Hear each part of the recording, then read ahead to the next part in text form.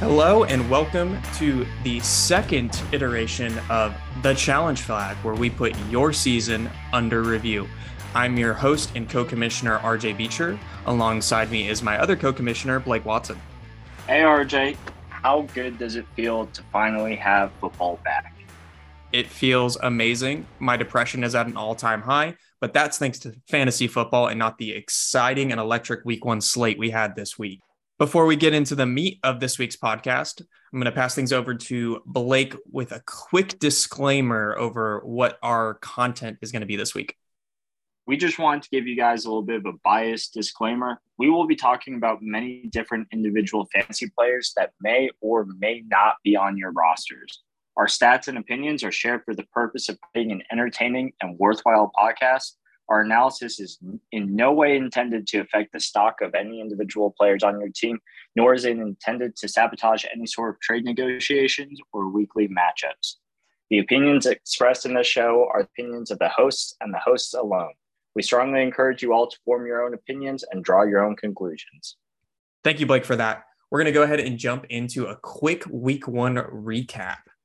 So for the matchups this week, we had the Ghost Commissioner against the Creekhaven Comeback Kids, with the Creekhaven Comeback Kids taking this one with a 147.2 to 119.54. Our next matchup was Defense Wins Championships, which I think should be more aptly named as Two Defenses Wins Championships, against Robin's Birds. Robin's Birds took this one 148.4 to 142.4 in what was a great matchup. However, it was not nearly as good as our game of the week, which was Team Drew K7 against Risky Business Inc. Drew snuck this one out with a 130.6 to 130.12 in what is going to be potentially the most heartbreaking loss of the entire season. Yeah, you got to feel bad for Chris in that one. Not even a 1-point loss. One reception makes or breaks the difference, and I'm sure that injury didn't help. We'll be hoping for somewhat greener pastures for Chris this week, except I'll be definitely rooting for him to take another L. Hopefully it's just not as heartbreaking. Next matchup we have was Waffle House Bankruptcy against Team Breezeless. This one was not quite as close as the last one, with a 137.88 to 98.58 in favor of Michael. And our last matchup, again, a little bit more on the lopsided, and actually the most lopsided loss of the week, was Commissioner's Curse against Team E.T. Woods. Blake walked away with this one with a 142.48 to 91.98 final score. That is your week one recap. And now we will be jumping into our next segment, which is our overreactions of the week. I'll pass things over to Blake for his first overreaction. This overreactions of the week segment is going to focus on the week one overreactions where people blow things way out of proportion because they haven't been watching football for 9 months. And finally they get some football on their screen and it doesn't look exactly like they had expected. And they start losing their minds. So we're here to either calm some nerves or suppress some hype on players who probably don't deserve whatever criticism or praise that they are receiving at this point. And the first one that I want to jump into is perhaps the most egregious take that I've heard over the past week. And that's that Christian McCaffrey is not a top 5 running back in fantasy anymore. Look, I understand Christian McCaffrey did not have the best week for where you drafted him, but he didn't have anything to scoff at. This is a week one loss to the Browns. It's his first game with Baker Mayfield. He's returning from an injury. And I assume Carolina is probably wanting to ease him back into his role instead of giving him the full workload that he got injured with the past 2 seasons. Now, that being said, when someone asked Matt Rule about Christian McCaffrey's role over the offseason, he responded with one word, and that was workhorse. So I want to give you guys a little bit of a breakdown between Christian McCaffrey's week one game versus the Browns versus the rest of his career. So in week one, his rushing stats were 10 attempts for 3.3 yards per attempt. Compare this career, his career average is 14 attempts per game for 4.6 yards per attempt. That's a 29% decrease in his attempts per game and a 28% decrease in his yards per attempt. Now, you can also look at his receiving stats. which in a PPR league are incredibly valuable and kind of what sets Christian McCaffrey apart from many of the other running backs in the league. His week 1 reception totals were 4 targets, and he had 6 yards per reception, whereas over the course of his career, he's averaged 8 targets a game. And for all of his receptions, he averages 8.4 yards per reception. That's a 50% decrease in his targets for this week 1 matchup and a 29% decrease in yards per reception. That doesn't really sound like workhorse volume to me, and it's definitely not the same efficiency that we've come to expect from Christian McCaffrey. I think you can expect some regression to the mean here. For those of you that don't know what regression to the mean is, all players inherently have some sort of average that they either exceed every week or that they fall short of every week. But at the end of the day, over the course of 16, 17, however many games you want to take a sample size for, they'll probably average back out to whatever average we've come to expect. So if Christian McCaffrey underperformed by 29% in rushing attempts and 50% in targets and 29% in his efficiency for both of those metrics, then I think we can expect that even if he doesn't necessarily exceed his average expectations, we'll see a better performance than we saw this past week. I don't think he'll be 3/4 of himself in both volume and efficiency for the rest of the season. Also, the last note I want to make, Matt Rule is coaching for his job in Carolina. And really the best bet to keep him afloat and keep him the head coach is to give the ball to Christian McCaffrey. You put the ball in the hands of your best player, and that's Christian McCaffrey without a doubt. It's definitely good for football when Christian McCaffrey is playing and producing. My first overreaction of the week here is very similar to Blake, your first one. And that overreaction is that Father Time has finally caught up with Derrick Henry. So much like McCaffrey, Henry is coming off a major injury last year. He went out October 31st of last year. He missed 9 regular season games. And then he came back during the Titans' playoff loss to the Bengals in what was a really quick turnaround for the injury that he had. That game looked really bad for Derrick. He had 20 carries for 62 yards, which is a 3.1 yards per carry, albeit he did have a touchdown. But I tell you this to give some context that Derrick really has not played much meaningful football since that injury. So when we look at his week 1 loss to the Giants, he had 21 carries for 82 yards, which is 3.9 yards per attempt, but he still received 88% of the carries, and the Titans only finished with 93 rushing yards as a team. So Derrick's production was not just on him, right? The Titans looked a little bit disjointed altogether, and it wasn't like Ryan Tannehill was lighting the Giants' pass defense on fire. He completed 20 passes for 266 yards and 2 touchdowns, which is a pretty efficient clip, but 20 completions isn't that great. I read into these numbers and I think, oh, okay, this just seems like it was maybe the week 1 rust and Henry getting back up to speed. Some additional information here that I think is really interesting. During the 2020 season, Henry started with 56 carries for 200 yards, which was 3.6 yards per attempt, which you'll notice is less than he had during week 1 of this year. That was the year that Derrick went on to finish with 378 carries for 2,027 yards, which is a 5.6 yards per attempt, with 17 touchdowns, and was the PPR running back 3 and the standard running back 1. Overall, these games are not uncommon for a player like Derrick Henry. He is notoriously a standard format running back. He doesn't catch a lot of passes. So his floor is a little bit lower than a guy like maybe Austin Eckler or McCaffrey. Now, last year, Henry was viewed as a league winner up until his injury, but that still came with a week 1 where he had 17 carries for 58 yards and a 29 carry game for 86 yards. So don't panic on Derrick Henry. He just heats up as he goes. He's always the type of person that's when the weather turns cold, that's when Henry's at his best. It's not time to panic on him quite yet. And I think something important that you noted is that Derrick Henry, he's not necessarily known for being a PPR monster. He never has been. Where he's always had his production has always been in the games where he's had 2 or 3 long breakaway runs. We're talking 20 plus yards. Last game, he only averaged 3.9 yards per attempt. I don't think that that's something that you can come to expect from Derrick Henry. So I think you make some really good points, RJ, and I wouldn't panic on Derrick Henry just yet. I think if people are comparing him to the stretch of games he had last year, that might be a little bit unreasonable. Derrick Henry was superhuman, I would say, in those games. And that's not quite the ceiling that you should expect from Derrick Henry, but I can guarantee you that his floor is higher than what he showed us in week one. I'm going to go ahead and jump into my second overreaction of the week. I never really thought I'd find myself taking the side of this team and this unit in particular, but I think people are a little too down on the San Francisco 49ers offense.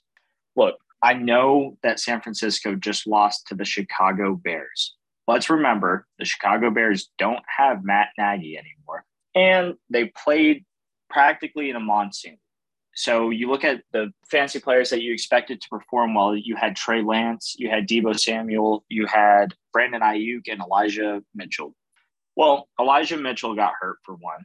Number two, Trey Lance was never going to have a good passing day, especially when it was raining like this. But people didn't expect him to come out and be a gunslinger. A lot of the argument is, well, it was a rainy day. It was bad weather. Bad weather means good run game. Not really. If you're swimming, you're not running real well. So bad weather doesn't always equate to a good running game. Trey Lance lost his running back one, and he didn't have his safety blanket or presumed safety blanket in George Kittle. Before we get on Trey Lance for his 9.96 fantasy point output, let's consider that he still has a lot of room for improvement and that this game is probably going to be an outlier compared to the rest of the season. That being said, he went 13 for 28, which is 46% of his passes were completed. He had 164 yards through the air, 0 touchdowns, 1 interception. His rushing stats, this might be a little promising, was 13 for 54 yards, even though he had 1 fumble and his long was only 13 yards. Again, the fact that he only had 54 yards, I think, is something that you should look at and maybe not take too much away from that. I think the important statistic here is that he rushed the ball 13 times, and that's exactly what we're looking for a solid fantasy quarterback. As for his receiving core, Deebo Samuel had 12.6 fantasy points. Brandon Ayuk only had 6.7 fantasy points, and Juwan Jennings had 10.2 fantasy points. Brandon Ayuk fantasy owners might be looking at this and going, whoa, where'd Juwan Jennings come from? Why is he taking production from Brandon Ayuk? Before you freak out too much, let me read you a breakdown of the snap percentages for all the receivers. Deebo Samuel had 82% of the snaps. Juwan Jennings was in on only 60% of the snaps. Brandon Ayuk was in on 99% of the San Francisco 49ers snaps. That means he missed 1 snap the entire game. He was out there more than any other receiver. So I would not be too tilted on Brandon Ayuk and his lackluster fantasy performance. The passing game for both the Bears and the Niners in that game isn't probably what we should expect for the rest of the season. So I'd give it another week before you make any decisions on your 49ers players. What do you think about the Niners, RJ? I agree with all of the points you laid out here, Blake. It's hard to evaluate either of these teams considering the weather. As someone who put a lot of stock into Brandon Ayuk being their flex last year, this is so different compared to that situation.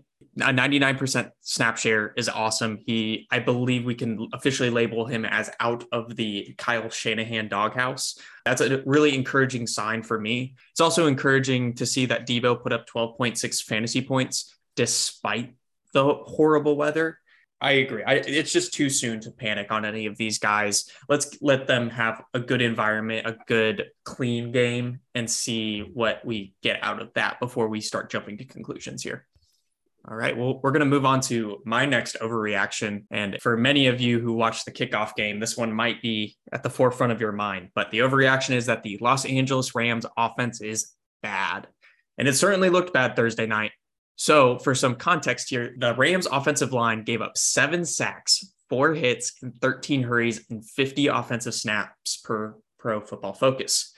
That was a 48% pressure rate, and it is the Rams' 7th worst mark since 2016. Because of that constant pressure, my evaluation is that Stafford's mistakes looked very mental, not physical, which would be, of course, the elbow injury that we were all a little concerned of heading into the year.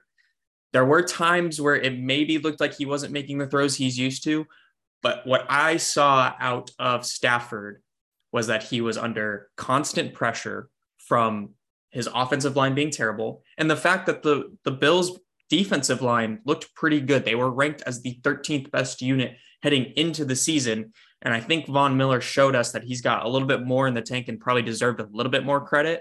When you factor that in with Rousseau and Ed Oliver, there was a lot of pressure on Stafford that night, and his offensive line didn't bail him out at all. So when I watched Stafford, what I saw was hyper targeting of Cooper Kupp, which as a Cooper Kupp owner, you've got to be content with. But as Sean McVay, you've got to be a little frustrated with, because that's not how football works. Your progression system doesn't go Cooper Kupp. Okay, he's not open. Let's look at Tyler Higbee. Okay, he's not open. Let's look at Skoronowicz or whatever his last name is. Okay, he's not open. Let's look at Allen Robinson. Every play has a first read, a second read, a third read. And I don't believe Stafford was in the mental place to do that. I think his first read was always Cooper Kupp, and that's not how it should be. A lot of this is to appease me as an Allen Robinson owner. I think there are greener pastures ahead for him. I think there's greener pastures ahead for the running backs. I think there's greener pastures ahead for Higbee or anyone else. Stafford's going to have to take a step back here and really evaluate his performance and realize that he probably had the Super Bowl hangover that we all are used to seeing from the loser of Super Bowls. But some additional information here. Sean McVay is a good head coach. He's a really good head coach. Since he took over for the Rams, he has never won less than 9 games as a head coach. That was the only season he missed the playoffs. And for the majority of his seasons coaching, his quarterback was Jared Goff. There's no reason to panic right now. Sean McVay is a genius. He's going to evaluate this. If anyone's going to make drastic adjustments heading into this week, I am most confident in Sean McVay doing it. And he has the perfect opportunity to go and do that against the Falcons as their next matchup. Jameis Winston, who is a decent NFL quarterback, but certainly not an elite NFL quarterback, just posted 23 out of 34 for 269 yards, 2 touchdowns, and 0 interceptions against the Falcons. This is the perfect opportunity for the Rams to get back on track and to assuage a lot of the concerns that many NFL fans had coming out of Thursday of last week.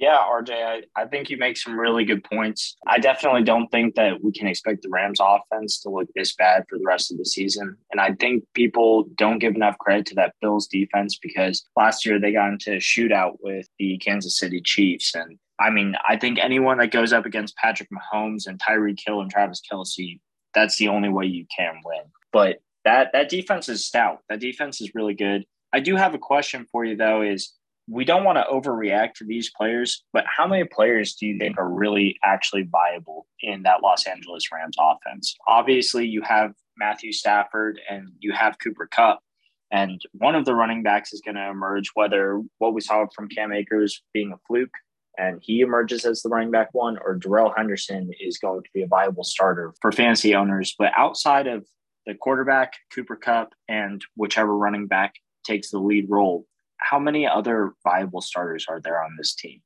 It's a great question. Higbee posted good numbers on Thursday, but Higbee has been around this offense for a long time, and he's never really been a fantasy relevant player. I wouldn't expect that to change this year. The Rams didn't go pay Allen Robinson all of this money to only receive 2 targets. I believe that's going to be a point of emphasis for Sean McVay this week. I think he's going to be in Matthew Stafford's ear. I believe Allen Robinson will be fantasy relevant. He may not reach the heights that many of us hoped he would, but I think he's going to end up being a solid wide receiver 2 or a reliable flex week in and week out. I do have a little bit more hesitance on the running back situation. I know it was very unusual to see Cam Akers just get, I think it was just 2 carries, but I think part of that is the injury. I think part of that is that he didn't look great in the playoffs. McVay has said he wanted a timeshare. He said some motivating things to Akers. I think there's a good chance that we end up seeing more of a 60-40 split in favor of Henderson, but I wouldn't overreact to Akers quite yet. This might have been an outlier. It in a lot of ways, it reminds me of the Brandon Ayuk game from last year, where people thought he was going to be great going into the game, and then he just, I think he was out there for 1 or 2 snaps. So we'll have to see how that develops. Ayuk was a fantasy relevant player at the end of the year there after he kind of worked his way out of the doghouse. That might be a similar situation with Akers, but I would label Akers as a hold right now, in my opinion. I know we'll get into a little bit more detail on him later, though. All right. Well, I'm going to jump into my third and final overreaction for the week. And I really hope that you guys are listening loud and clear to this one. While it's easy to overreact negatively, it is so much easier in fantasy football to overreact positively to players, to go and claim players off of a 1 week performance and then they let you down for the rest of the year. And that's why I want to tell you, use caution when investing in the Kansas City offense. Look, guys, I know the Kansas City offense just hung 44 points on the Arizona Cardinals. I get it. That's awesome. The Kansas City Chiefs have been great on offense since Patrick Mahomes has touched the football in Kansas City. And they'll continue to be a great offense. They'll continue to be a great team. Andy Reid is an offensive genius. But here's something I want to point out about that week 1 game. Arizona has a horrible defense. I mean, horrible.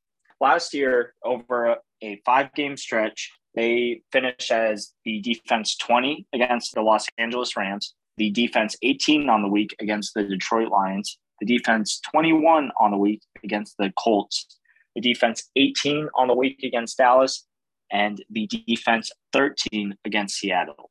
Not a top 10 finish to end the entire season. Over the course of that stretch, opposing quarterbacks averaged over 22 fantasy points a game. We're not just talking about the Josh Allens of the world. We're not talking about the Jalen Hurtses of the world. We're talking about Jared Goff.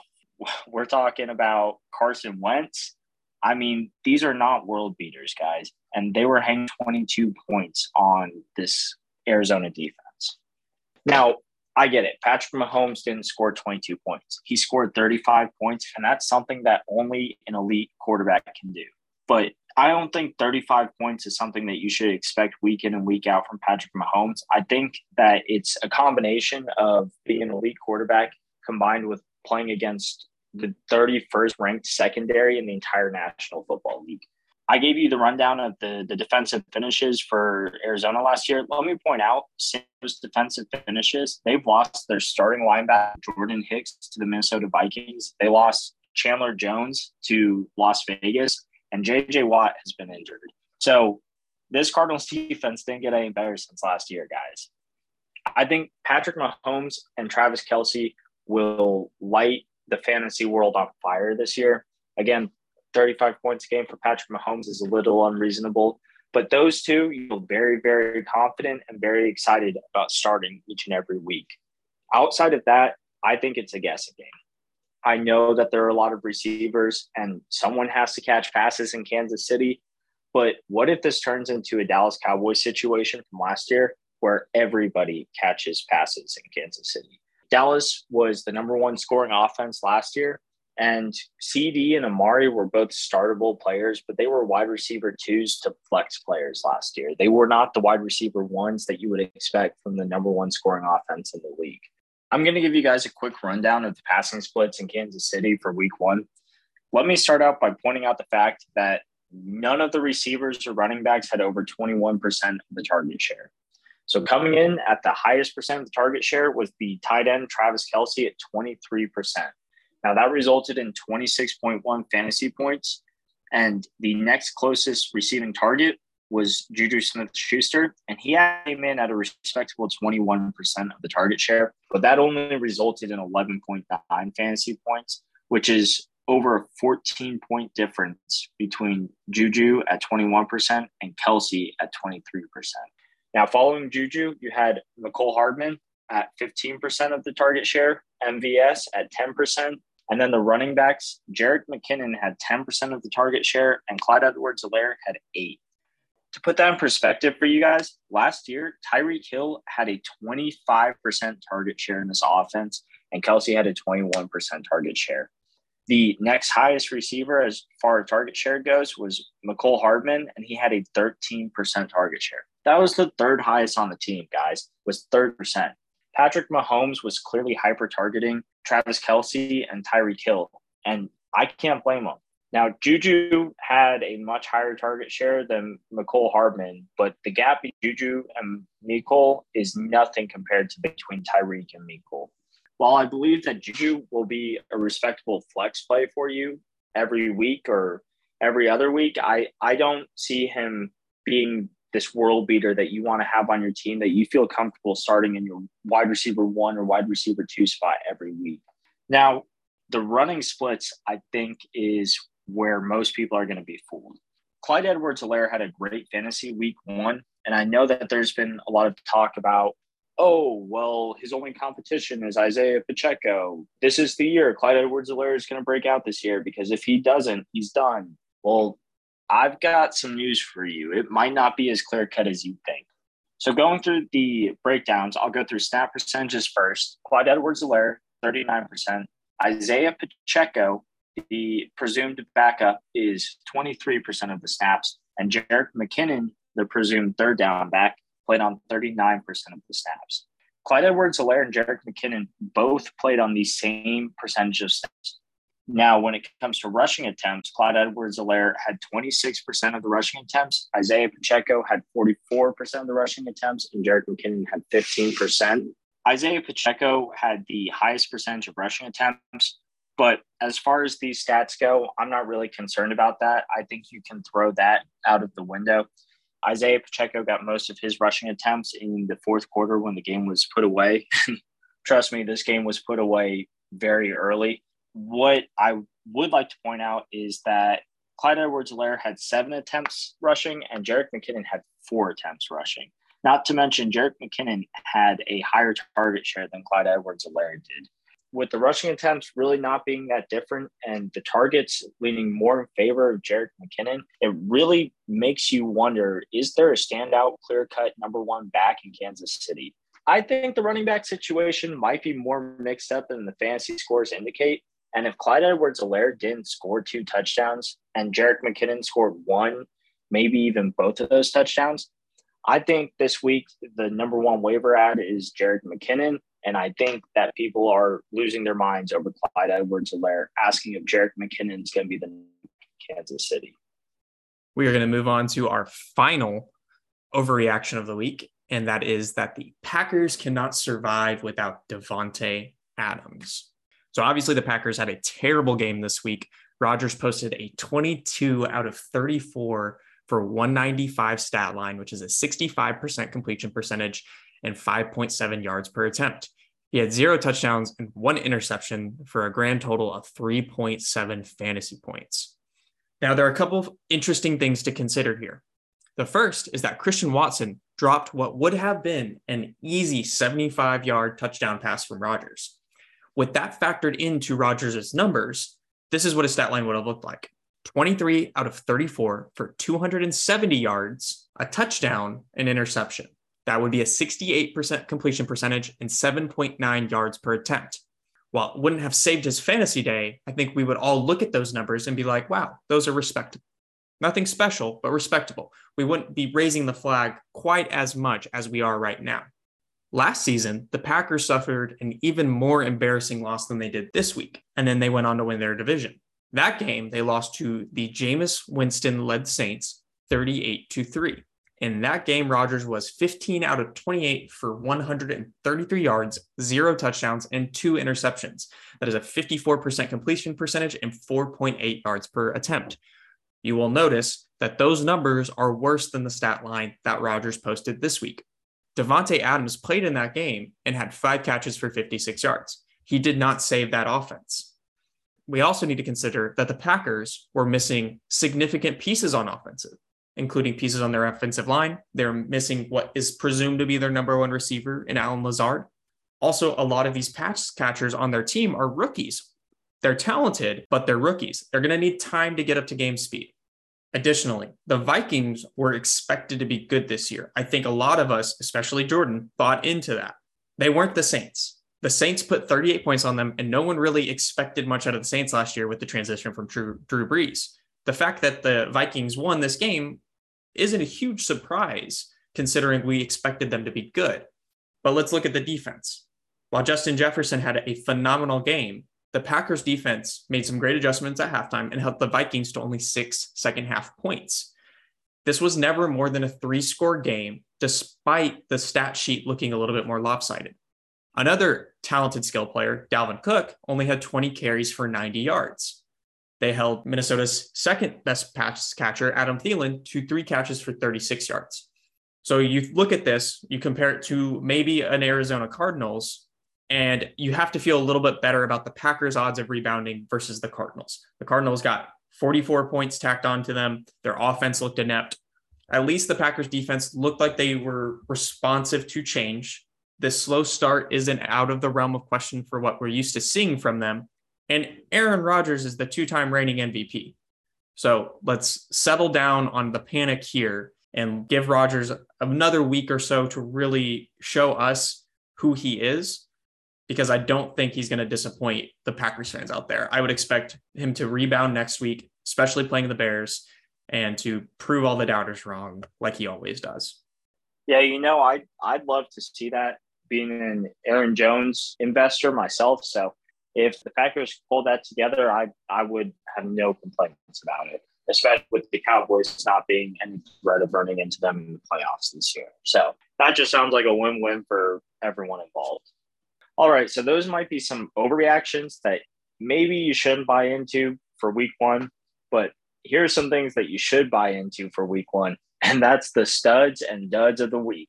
So we'll jump in with RJ's stud, and then we'll get his dud, and then we'll go through my studs and duds as well. So RJ, you want to take us away? Who's your stud of the week? This one will be much to the chagrin of Blake Watson because Jordan Robbins snatched this guy right underneath him. But Justin Jefferson has to be your stud for the week with 39.4. I want him so bad. Yeah, I know it hurts, Blake. I know it hurts. But with 39.4 fantasy points per week, I'm sorry, this is going to hurt even more as I go through this. Justin Jefferson posted the most fantasy points of any other player in PPR this week. He had 9 receptions for 184 yards and 2 touchdowns. That's a 34.4% target share. And for some additional context out there, last year, Jefferson was 3rd in the NFL with a 28% target share. He went on to finish as a wide receiver for that year. So if he keeps up this pace, a wide receiver 1 finish is the only solution here. While his 9 receptions were awesome, he was only 13th in the league with 11 targets. So despite not being a top 10 player, he still finished as the wide receiver 1 when it came to targets. And other positive things to take note of. With Thielen's increasing age, he's now 32. The lack of significant targets he received in what was pretty lopsided in terms of like the game script, which was 4, and lack of red zone targets that he's used to seeing. He only had 1 of those compared to 3 for Jefferson. There's only room for Jefferson to go out from here. He's an absolute stud this week. And Blake, again, I am very sorry that you have to watch this on a weekly basis. Yeah, how they say it hurts a lot less to rip the Band-Aid real quick. Well, having him drafted out right from underneath me was like ripping the Band-Aid off. But then having to watch him play the entire season is like ripping a whole new Band-Aid off, but ripping it off super slow, and it's super painful. But I appreciate you bringing him up and naming him your stud of the week to remind me of what I missed out on. There's a good chance this won't be the last time he's a stud of the week, but we'll move on to the dud of the week. I feel compelled to include this guy as a dud because I hyped him last week. There are a lot of caveats with this one, but my dud of the week is Cole Kmet. Cole had 0 catches. He only had 1 target. If you're good at math, you would probably translate that 0 catches into 0 yards and 0 touchdowns. A big old zero burger. It's a big old goose egg. So I feel personally responsible for this one. I know I recommended Raj pick him up. I feel like I need to take some ownership here. But as we've talked about a little bit with the San Francisco 49ers, there are a couple things we should take into account here. First off, it was a monsoon. Second off, Fields only attempted 17 passes for the Bears. He completed only 8 of those passes. Of the 8 completions, 4 went to running backs and none went to tight ends. So when it comes to looking overall at things, it looks more of a product of the situation in that particular game than overall for Cole Kmet. And then another interesting note that I found that we should take count of is Fred Warner was the primary defender on Kmet on the routes he ran. Back in 2020, Fred Warner ranked as the number 4 player in coverage by Next Gen Stats. And that's number 4 player in coverage inclusively. So as a middle linebacker competing against defensive backs, he was number 4 in coverage. So Kmet saw a great blanket linebacker. It was a monsoon. He's got to be a dud of the week, but I wouldn't panic too much on Cole Kmet. I think there are greener pastures ahead, but I got to take some ownership here. I'm not panicking too much on Cole, but that's because I didn't roster it. We'll go ahead and move on to my studs and duds of the week. So RJ went with the stud wide receiver, and like every good fantasy player, I will instead go with the stud running back of the week. And how could your stud of the week not be Saquon Barkley? That's right. Saquon Barkley looks like he's back, guys. He dropped 30.4 fantasy points. He had 18 rush attempts for 164 yards. That's 9.1 yards per attempt. And in the receiving game, man, Brian Dable took care of him. He went 6 for 7 for 30 yards. Just to show how important Saquon is going to be to this New York Giants offense that will hopefully be revived. Well, not if you're a Cowboys fan, but if you're a fantasy player, it will hopefully be revived under Brian Dable. Saquon Barkley got 78.3% of rushes, and he got 1/3 of all of the targets in the entire offense from the running back position. To put in perspective how much of a share that is, that's the number one target share in the league for running backs. And that's tied for the 7th largest target share in the league for all pass catchers. The only guys ahead of him, and stop me if you've heard any of these names, are Devontae Adams, A.J. Brown, Tyreek Hill, Donovan Peoples-Jones, Cooper I know Kupp, that one. And Justin I'll Jefferson. Stop you on that one. The Donovan Peoples-Jones? Yeah, sorry, that was a poorly timed joke, but that's a weird inclusion. I just feel they need to take note of that. That one, he might not be as impressive as the other guys, but who knows? Maybe Donovan Peoples-Jones, DPJ, as we like to call him, he's a breakout candidate for this year. But the point being, all those guys are stud wide receiver ones on some of the better offenses in football. And Saquon Barkley only has a smaller target share than that handful of elite receivers. Also, one of Saquon's best characteristics as a running back is his explosiveness and his ability to break off long runs, which is something we just haven't seen from him in the past 2 years. Well, don't worry about that anymore because he broke off a 68-yard run on Sunday, and he looked electric. That explosiveness is the vintage Saquon that we came to expect when we saw Saquon get drafted number 2 overall. Running backs never get drafted 2 overall unless you're a freak of nature, and Saquon is. Now, I understand that maintaining this level of efficiency is impossible throughout the rest of the year, but even if Saquon maintains, 60% of that efficiency, he is going to be a major producer for your fantasy team. Even in round 2, there's a chance he might be the steal of the draft. Now, for my dud of the week, I'm still sticking with the running back position, and I'm going to rub a little salt in the wound of my week 1 opponent, Ethan Woods. Cam Akers has to be your dud of the week if you're looking at the running back.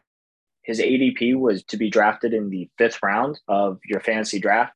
I know he fell a lot in the professional football league draft, but you still invested significant draft capital if you're Ethan Woods at a spot where you could have gotten a wide receiver 3 or a solid flex player, but instead you got Cam Akers.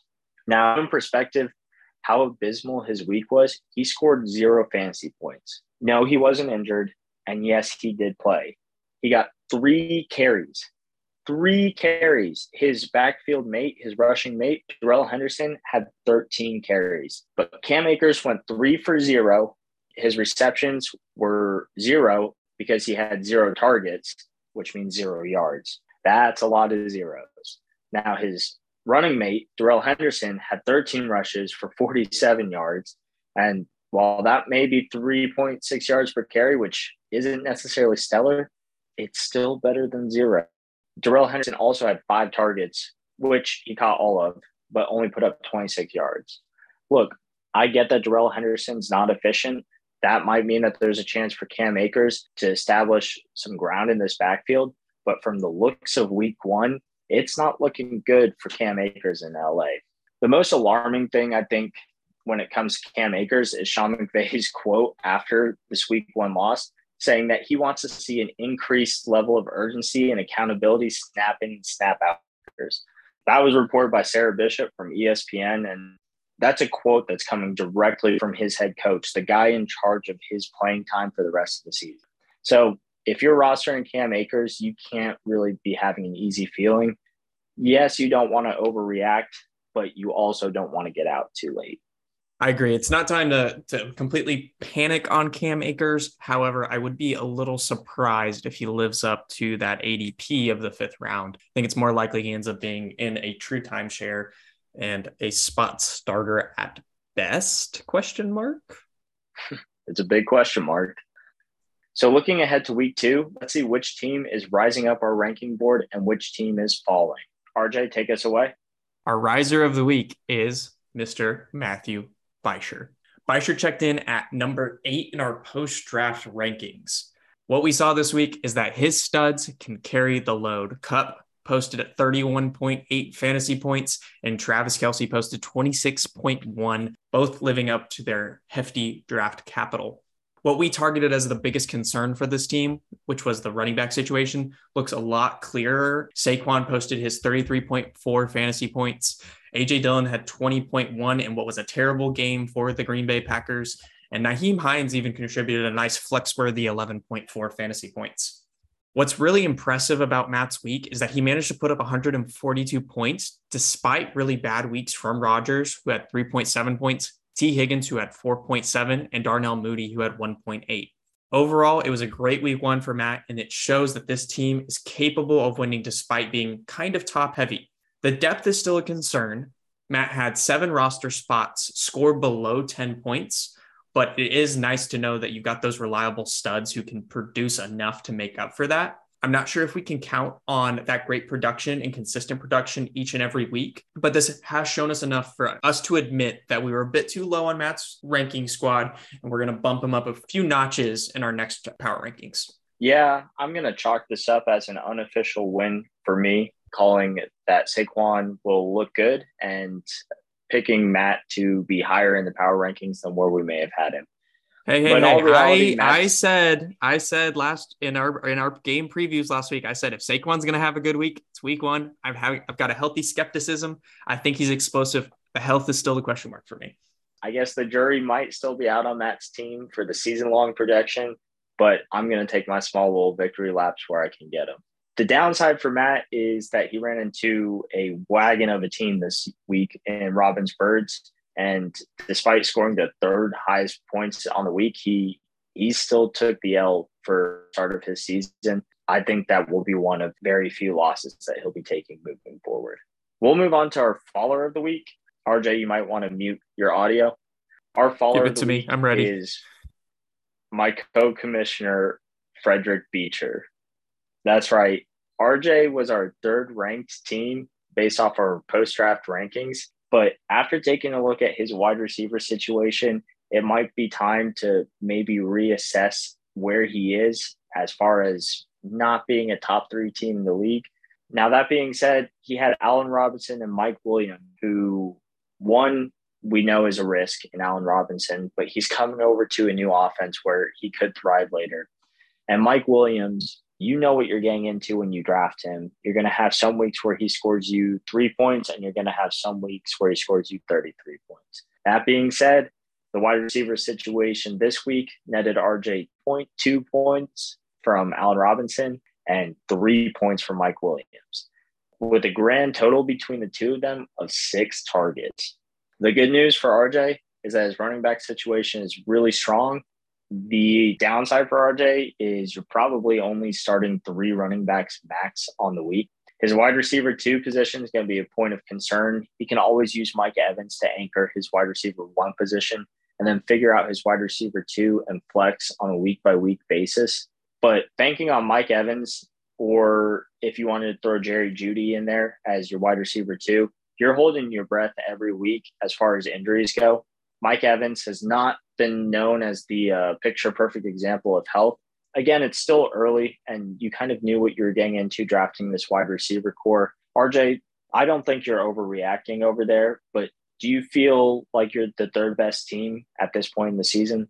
I think it's hard to really evaluate after a one week. It's unfortunate that Allen Robinson and Mike Williams decided to do me dirty like this on the same week. I think we could have overcome it as a team. We could have huddled together and overcome one of them, but both really hurt.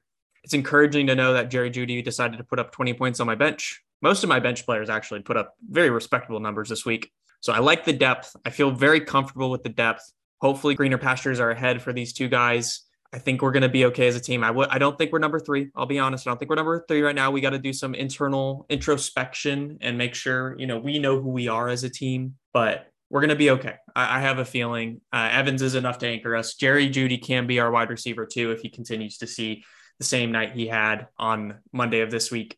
We'll be okay. Not pressing the panic button yet. That's right. And it's always important in week 1 to know it's not time to overreact just because you had one bad week.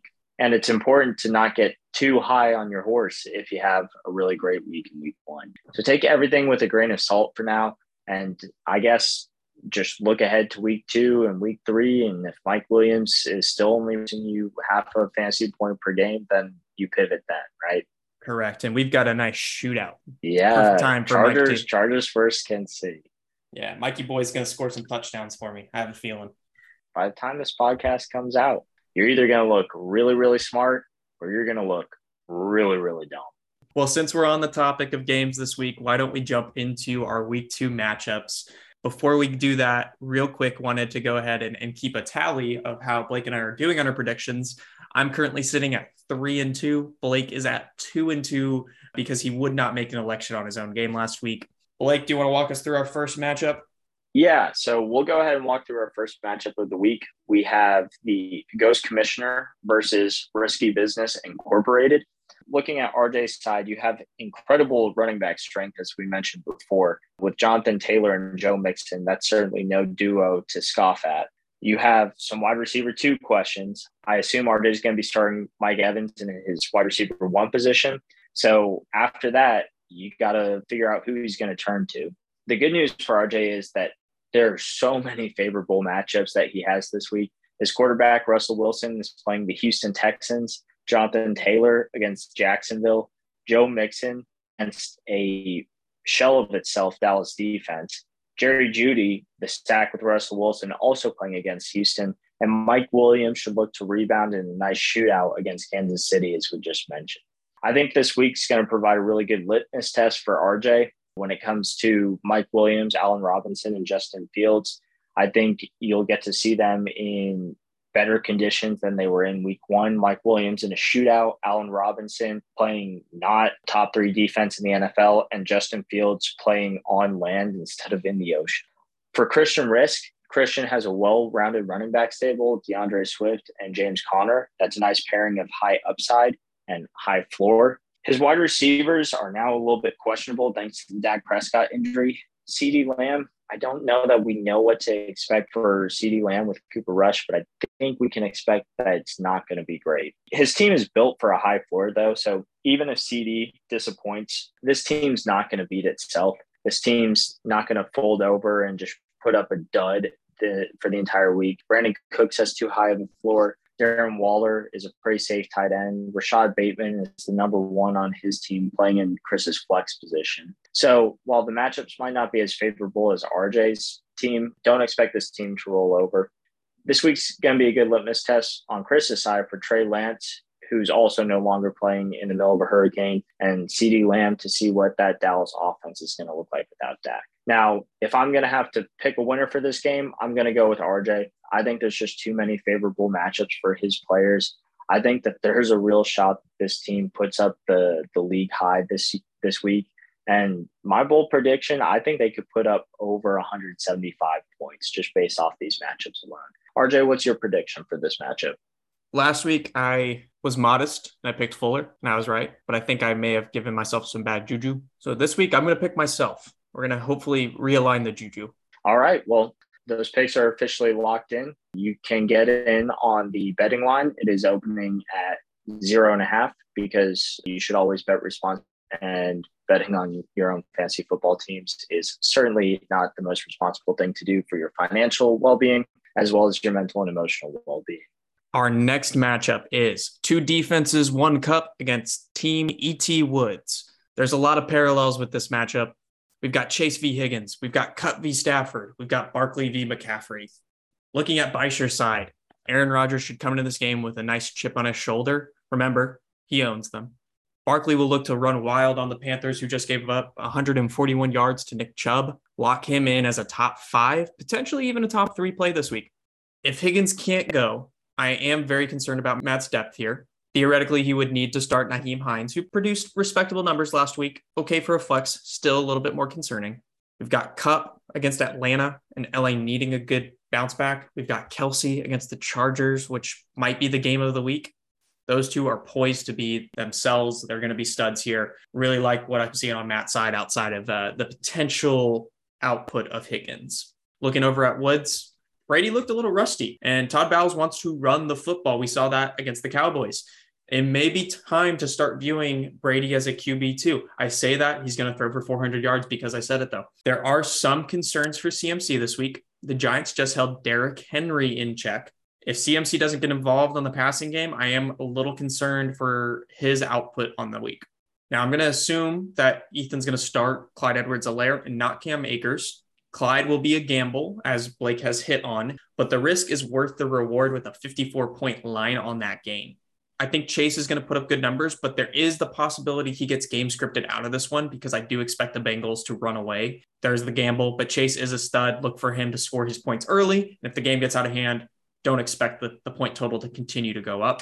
My pick here is Beischer. There are some questions on Wood's side that make me a little bit more uncomfortable, and I really do like what I'm seeing on the matchup front for Matt. Blake, what are your thoughts? Yeah, I'm going to go with Beischer on this one as well. As you pointed out, there are a lot of similarities between the teams. To me, Ethan's team looks kind of like a discount version of Beischer's team, where you have Kyle Pitts to his Travis Kelce and you have Jamar Chase to his Cooper Kupp. Like you said, there are a lot of parallels. Obviously, Ethan runs away with the Christian McCaffrey versus Saquon Barkley one. But I think maybe the most underrated matchup here is Christian Kirk versus Amari Cooper. I think Christian Kirk has the real potential to be a wide receiver 2 for fantasy. He's the number 1 receiver over there in Jacksonville, and he's getting a lion's share of the target percentage. He had 12 targets last week. I think if we see Christian Kirk keep up that kind of production, he's going to play a significant role for Matt moving forward. Go ahead, give me Matt in this one because I think Christian Kirk surprises people and helps boost Matt, give him that little extra push to the win. So let's go ahead and jump into game 3 of the week. This one we have Jordan Robbins or Robbins Birds versus Team Breezeless with their team owner, Raj Landry. Looking at Jordan's side, obviously the Keenan Allen injury is a concern. Alvin Kamara not living up to the hype or his expected production is concerning. And then Jordan's depth, I wouldn't classify it as the deepest in the league. I still think that this team's really, really dominant, though. If you look at the Justin Jefferson and Kirk Cousins stack, that's going to be really tough to beat no matter who you're starting against them every week. You know, Justin Jefferson was so wide open last week that if you just looked at some of the camera shots on there, you'd think he was in pregame warm-ups just walking around the field on his own.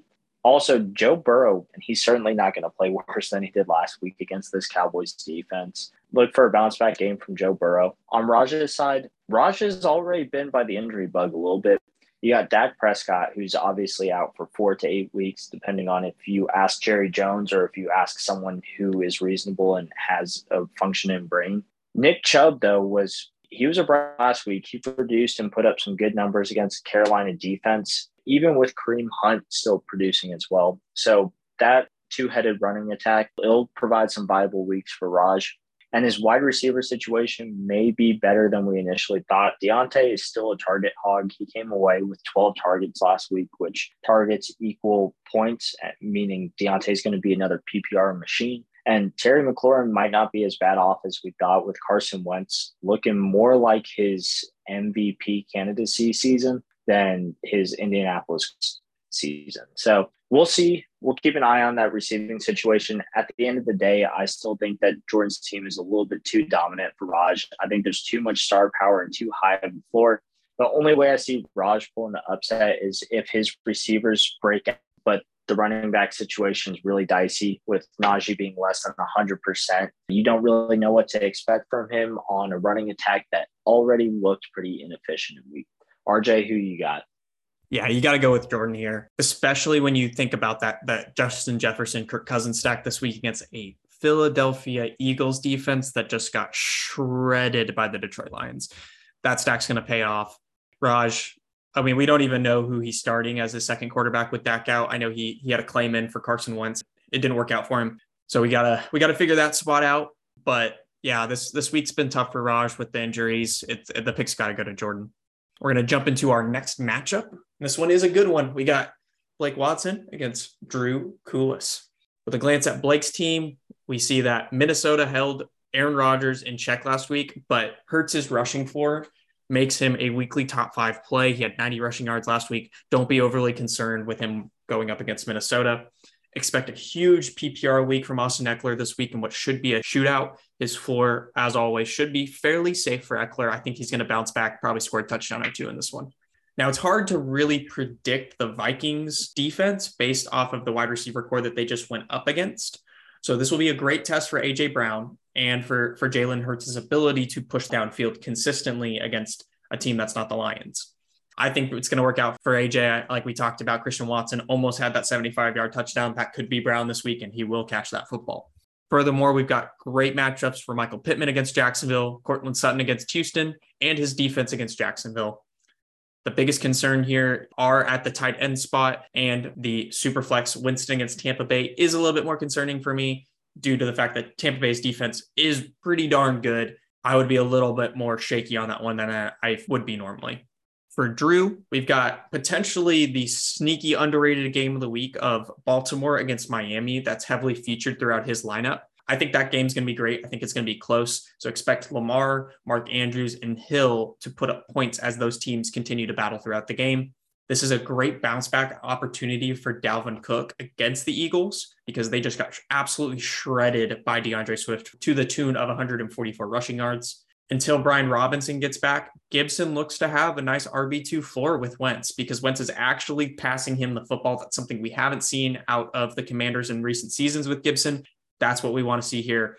This is a good matchup for Matt Ryan, but so was last week, and he didn't really light the world on fire when it came to fantasy, so I'm not reading too much into that matchup. The biggest questions here are DJ Moore. Baker struggled a little bit last week. The Browns have a decent defense, but Moore really wasn't able to get much going there. And he has a spot that just seems like it's unsure what he wants to do with it. I don't even know what he would do with it with that open flex spot. Those two big questions, I think, outweigh the questions that I have for Blake at the tight end spot and for the super flex. So my pick here is for Watson, but this game I think will be incredibly close. Blake, you want to give yourself a shout out here? What do you think is going to happen? Well, I think first and foremost, Drew is an excellent fantasy manager, and it's an honor to get to line my team up across from him on the monitor this weekend. I think I'll be sweating this one out till Monday night, but I think come Tuesday morning, I'll be cool, calm, and collected and enjoying a nice W. While Drew is a great fantasy manager and I respect him very much, I don't see his team keeping up with the firepower of Jalen Hurts in this receiving core. So I'm going to go ahead and pencil in a 2-0, my record column. Moving on to our final matchup that we're going to mention and our game of the week, which, by the way, we're 1 for 1 on calling game of the week. Picked Chris and Drew last week. I don't know if you guys saw, but that game was decided by 0.48 points.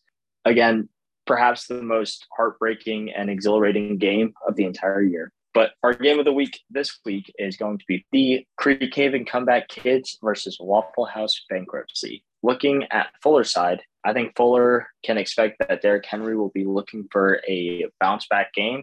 However, that bounce back game is going to have to come against Buffalo on a Monday night. Javonte has a favorable matchup against Houston. That's Javonte Williams. Deebo Samuel is playing against Seattle, and Amon-Ra St. Brown is playing against Washington. I believe that all of these are favorable matchups. These games are going to tell us a whole lot. Like if we see Javonte get 12 targets again, that's part of the game plan and not just a week one fluke.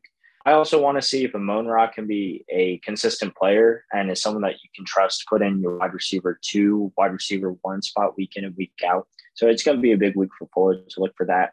Patrick Mahomes is going to do Patrick Mahomes things in a shootout against the Los Angeles Chargers. Any big game with fireworks, you can always expect that Patrick Mahomes will rise to the challenge and provide fireworks of his own.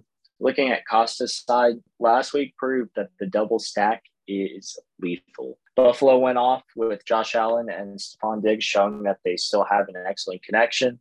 And Derek Carr and Devontae Adams reuniting, throwing it back to their days back in the dorms at Fresno State. It's translated really, really well to their time together in Las Vegas. Look for that matchup to either make or break Michael's week again. The running backs will obviously be a problem. Michael won the waiver lottery of the week, picking up Jeff Wilson from the 49ers backfield. We'll have to see if Jeff Wilson, the workhorse role, kind of like Elijah Mitchell took last year, or if he's going to be in a running back by committee. One thing that I want to point out is that Michael is starting Juju Smith-Schuster, who is the number one wide receiver in Kansas City, maybe. So that clearly limits the upside of starting Patrick Mahomes in your lineup if you're Fuller. I'm going to go ahead and go with a little bit of an upset in my end, but I think Michael will pull out a win. Despite the bleak running back situation, I think that the pass catches are too much for Fuller to keep up with. I think that that stack is going to have an excellent week again, with Buffalo playing against Tennessee and Las Vegas playing against Arizona. Neither of those have stellar secondaries. I think Juju will catch a touchdown, maybe 2 touchdowns this week, which again will lift the upside of Mahomes, as Juju's going to get 2 more points for each of those touchdowns than Mahomes will get. And I don't think that Derrick Henry is going to get back on track versus Buffalo. While I do think he's going to get back on track in the future, I don't think that this is the game that you can expect to see that. I also don't think that you'll see repeat performances out of Waddle and Amon-Ra St. Brown. I think the fantasy receivers, I just think that it's going to be a little bit more of a roller coaster than just a steady 15 to 20 fantasy points a week. Because of that, I'm going to go ahead with Michael. The final point I want to make is that because this is a game that Fuller probably should win, you can almost guarantee that it's going to be a loss. RJ, what are your feelings on this game? Yeah, I'm taking Fuller in this one. I'm really concerned about the running back situation for Michael, and I don't think we can expect the stack to be quite as good as it was last week. I think we saw what Derek Carr is last week. He's not any different just because he has Devontae. It's very similar to the really great Waller seasons we had. So while he did hyper target Devontae, I just don't think that Derek himself is going to be amazing week in and week out. And Josh Allen and Stephon Diggs will produce. Obviously, Josh Allen was Michael's first round pick. He should, but I don't think 30 points should be the standard for each week. I'm not sure. I know the matchup's great here. I do feel like, though, that this one, I think those numbers are going to come down to earth a little bit, and the Zeke's probable low output, unless the Cowboys actually commit to running him, because he was the only player on offense that looked good outside of Dalton Schultz last week. The running back situation scares me enough into picking Fuller, so I'm going Fuller on this one. Well, that is a wrap on our week 2 preview. We did want to quickly hit on just a couple of concerns we had into week 2, and then our best plays for week 2. We've got one person on each of those. I'm going to throw it back over to Blake with his first concern, and then Blake, feel free to jump straight into your best play as well. My biggest concern for the week is the Dallas offense. I'm going to take some low-hanging fruit here and just point out that they lost their starting quarterback.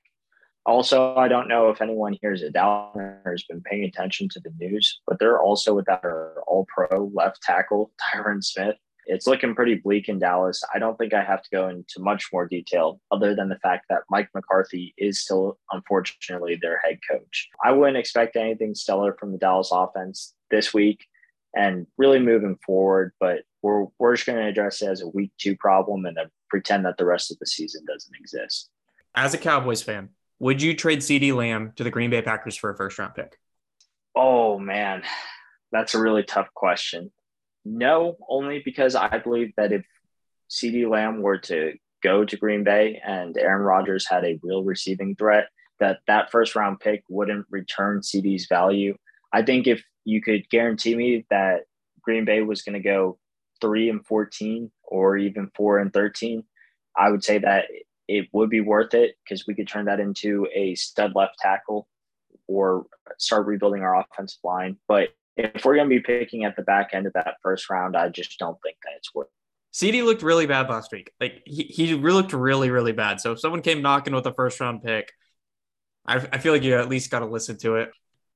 My best play of the week is probably going to surprise a lot of people. I'm going to go with Brandon Ayuk, wide receiver for the San Francisco 49ers.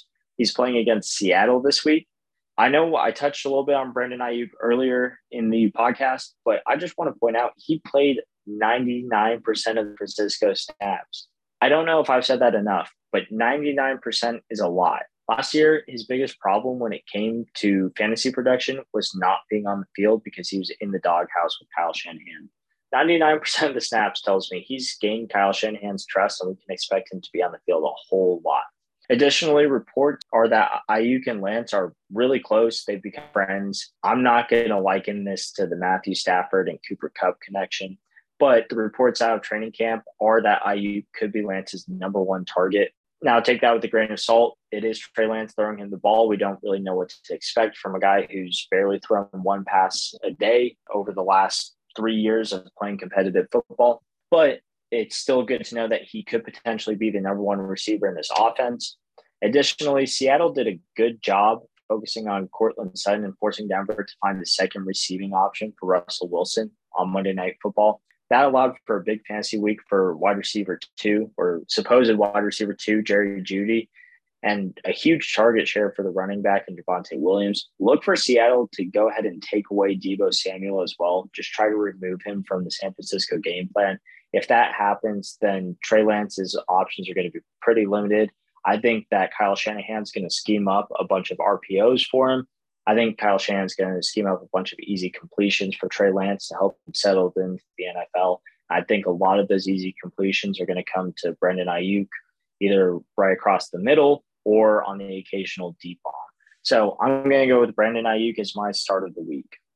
Well, my concern of the week is the Arizona Cardinals. There are concerns from top to bottom on this team. Starting with the defense, the Cards gave up 44 points and 488 total yards to the Chiefs last week. And realistically, the Chiefs only tried for like 3-ish quarters, probably more close to 2. So that's just uber embarrassing there.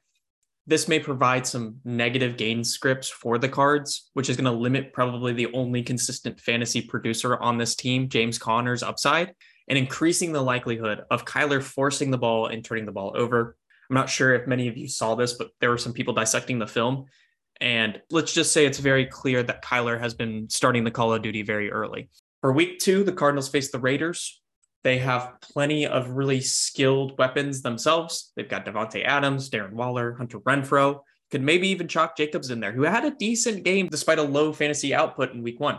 And they just limited the Chargers with their great offense and Justin Herbert dissecting that defense and completing 1,000 passes to 1,000 different receivers. They held them to only 24 points. If the Cardinals don't make some drastic adjustments, this one could get out of hand too. We could be looking at a repeat performance of week 1. I don't know about you, but Kyler Murray's maturity doesn't really inspire much confidence here. If the Cardinals get on too many negative game scripts, I could easily see Kyler just quitting on this team. I'm concerned about the Cardinals. I don't think that they're as well coached of a team as we thought. We've seen kind of that fading down the stretch. Like the Cardinals are the team that are supposed to start high. That's been the trademark of the Cliff Kingsbury Cardinals teams, is they win like 8 games and then they lose the rest of them. If this team can't even start hot, then I don't see them being able to turn things around. I think Cliff could have his job gone by the end of the year, and ultimately the Cardinals just using this as a washed season. And my best play for week 2 is Curtis Samuel of the Washington Commanders. He's going up against a Detroit Lions team that just got absolutely torched by A.J. Brown to the tune of 10 receptions for 155 yards. If any of y'all are stat keepers here, that is 25.5 fantasy points without a touchdown in week 1. In week 1 himself, Samuel posted 11 targets and 8 receptions for 55 yards and a touchdown. That went along with 4 carries for 17 yards. Curtis Samuel looks to be Carson Wentz's favorite target on the Washington Commanders. Look for him to get involved early and often in a game that should be high scoring and should be competitive throughout. Don't be surprised if Curtis Samuel posts a nice wide receiver 1 or borderline wide receiver 2 stat line this week. Well, guys, thank you for joining us for this week 1 review and week 2 preview. I hope that your week 2s aren't as depressing as Chris's was week 1. And until next time, we look forward to seeing you guys again. For my co-commissioner and co-host, RJ Beecher, this is Blake Watson signing off.